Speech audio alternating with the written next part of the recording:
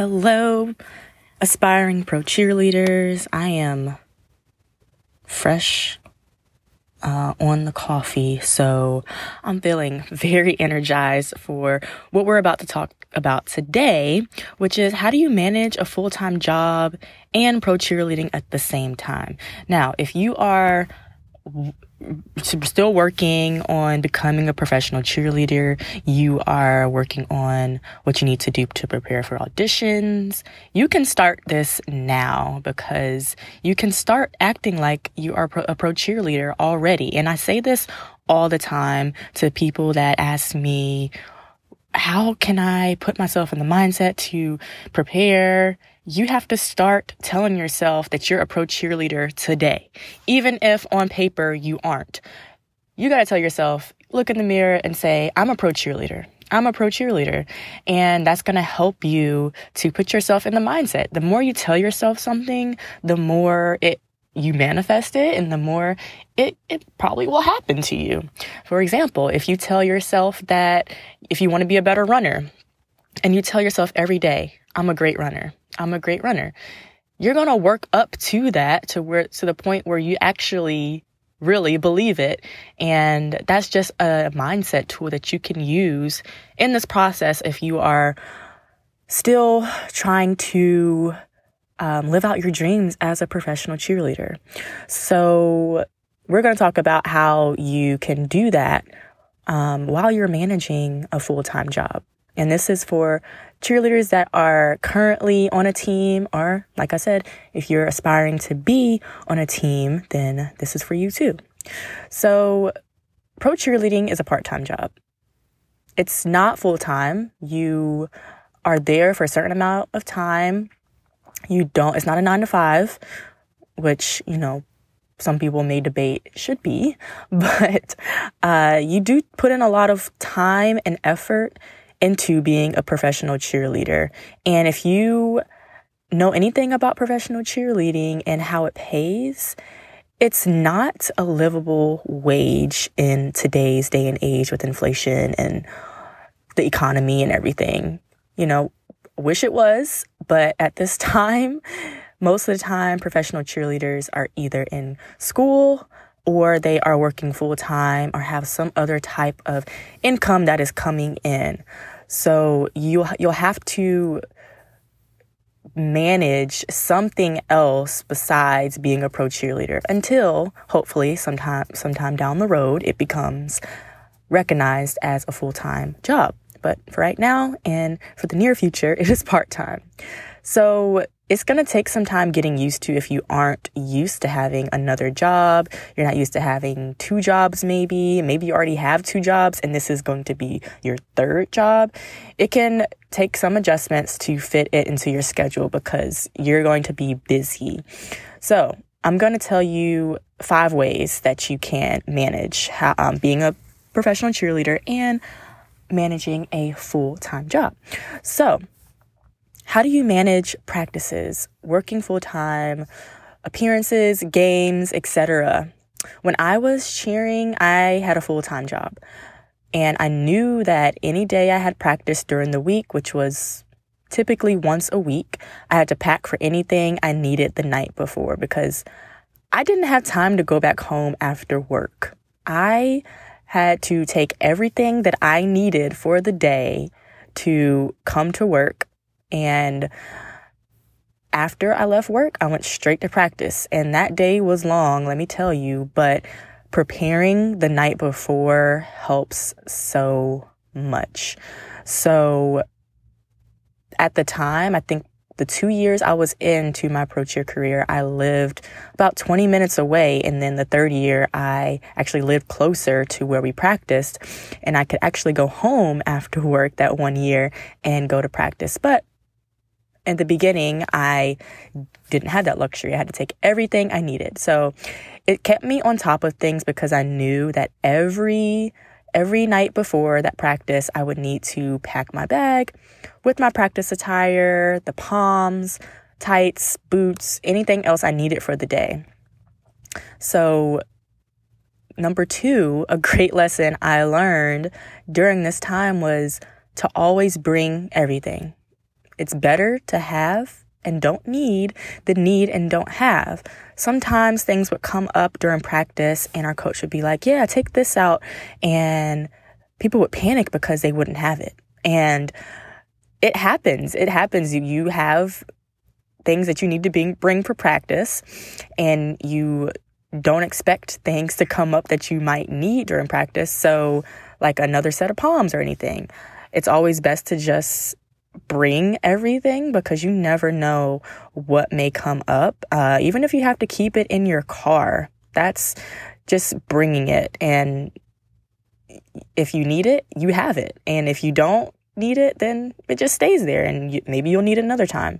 So bring everything, even if you think you might not need it.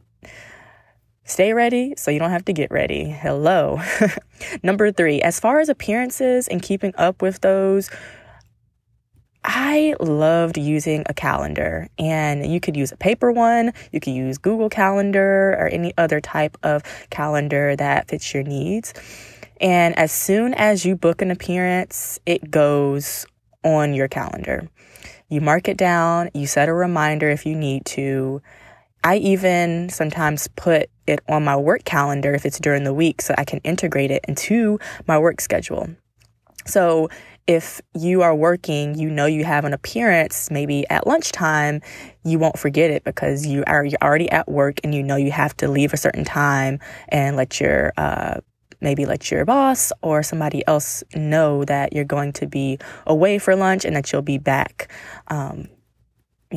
So definitely that helped me, putting time on my calendar, blocking it off so that nobody bothered me during that time and that I could remember myself. Okay, so like I said at the beginning, you have to stay ready so you don't have to get ready. So I even would put my appearances that I had early in the morning on my calendar, or I would book appearances early in the morning because I had to be at work at a certain time. Like I said, I worked a 9 to 5. So if there were any early morning appearances, then sometimes I would sign up for those if I was okay with getting up super early. So I would purposely sign up for those so that I could get the experience of the appearance and be in the community and still be to work on time. Plus, you get paid for it, even if it's a little bit. So signing up for appearances are important. I would also do appearances after work, just pack everything up for the day, have my makeup on. Sometimes people at work would be like, wow, you look very done up today. And then you have to explain, well, I'm doing something after work. Or you can just tell them, you have an appearance or whatever. You have to do something for your part-time. So that would always make me laugh because I'm like, dang, do I not look like this every day? Goodness. But you could touch up later in the day and then go to your appearance and you got your makeup done. You can just do a little touch up, put on lashes. I like to put on lashes later in the day because I didn't like to have my lashes on all day. So that's just a little tidbit that you can add if you like to as well. Number 4, the best thing that you can do when balancing work and your pro cheer job is communication with stakeholders on both sides. So this means setting boundaries with your employer. If you have a boss that knows that you're a cheerleader, which I highly recommend you tell them that you have this part-time job and it might not take away from your work, but that, they know what's going on in your life and that they can support you if needed. Hopefully you do get a supportive employer. So being communicating on what you need to do, times that you might need to leave early or arrive to work a little bit later because you have something going on, or if you have a job that requires you to work on the weekend or travel, saying that you couldn't travel this weekend or you couldn't travel that day because you have something with your part-time. As long as it's not all the time, I think that should be communicated as well. But you definitely want to communicate as much as possible so that they know. You don't ever want to blindside your employer. And the same goes with your employer at your pro cheer job, your coach, your director, whoever is the appropriate person to tell. If you have a work commitment, then that's important to let them know ahead of time that, hey, I might need to miss practice this day because I have a huge work commitment, or I need to be here for this event at work, whatever it is. It's important that you communicate that, and starting to communicate early as far in advance as possible is key. And that's how you set boundaries. That's how you can do both at the same time. And I think it would be respected of you to do that because it shows that you can communicate. One, that's a skill, verbal communication, and it shows that you are organized and that you can handle multiple things at once. So not only is it, something that you're just doing to make sure you're good with your schedule, it shows the skills that you have, and it will be respected. Hopefully it is respected and noticed. The next thing, number 5, is how do you excel in both? So if you have 2 jobs, pro cheerleading and a full-time job, or maybe you're in school, how do you excel at doing both and doing both well? A lot of times these days, pro cheerleaders are, to be a pro cheerleader, a lot of teams look to people that are well-rounded and have a career and have something else that they do that not defines them, but is a part of who they are. So my advice is to be productive at work or when you're studying, if you're at school. Be productive, put away distractions. You might be tempted to check your Slack channel up with your team or your group chat, or you might be tempted to practice during the middle of the day, especially if you work from home. Now, work from home is a different beast, but you may be distracted with pro cheer stuff when you should be studying, you should be at work. So put on your do not disturb on your phone, put it in another room, put away that distraction to always check. Maybe you're checking social media, maybe it's text messages, email, that it's your personal email, that email that you get communication from for your cheerleading career. So definitely put away distractions and focus on one thing at a time. You can have breaks and implement those breaks in your day. Maybe you use your lunch break to practice a dance or you work out. That's okay. People use their lunch breaks to work out all the time. And setting in those small breaks to maybe check in is okay too. So setting those boundaries as well for yourself is going to be crucial when you are balancing both things. So I hope that was helpful for you. I know it's hard, especially when you are adding something else into your life and there's so many things thrown at you. But these tips, they helped me, and I always like to share what has helped me so I can help you. And it might be your cup of tea. You might try it and might not be what you want. And hey, I trust that you'll find your footing. So thank you again for listening to The Imperfect Cheerleader. We'll be back next week. And I hope that you tune in next week because we're going to be talking about compensation for pro cheerleaders and why the hell are pro cheerleaders not paid enough? Even though they like to say, we love to do it, but we do it because we love it. So pro cheerleaders are so modest.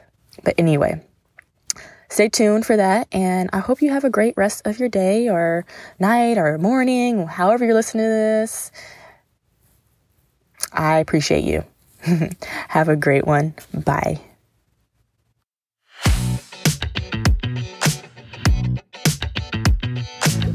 Thank you so much for tuning in to the Imperfect Cheerleader podcast. Taking the time to listen while you're busy with all of life's responsibilities means the world to me. If you enjoyed this episode, here are a few ways you can support ICP. Number 1, hit the subscribe button so you always get newly released episodes and never miss them. Number 2, take a screenshot of the episode you listened to and tag @theprofessionalcheerleader on Instagram. We love to repost your tags and shout you out in our stories. Number 3, write a review. This is the best way to show your support for the podcast and helps us bring on even better guests, interviews, and topics. I hope you have a wonderful day, morning, or night, wherever you may be, and are continuing to work towards your goals of becoming a professional cheerleader, dancer, or just someone who loves to move. I'll see you later on another episode of the Imperfect Cheerleader podcast. Remember, stay frosty, friends. Toodles for now.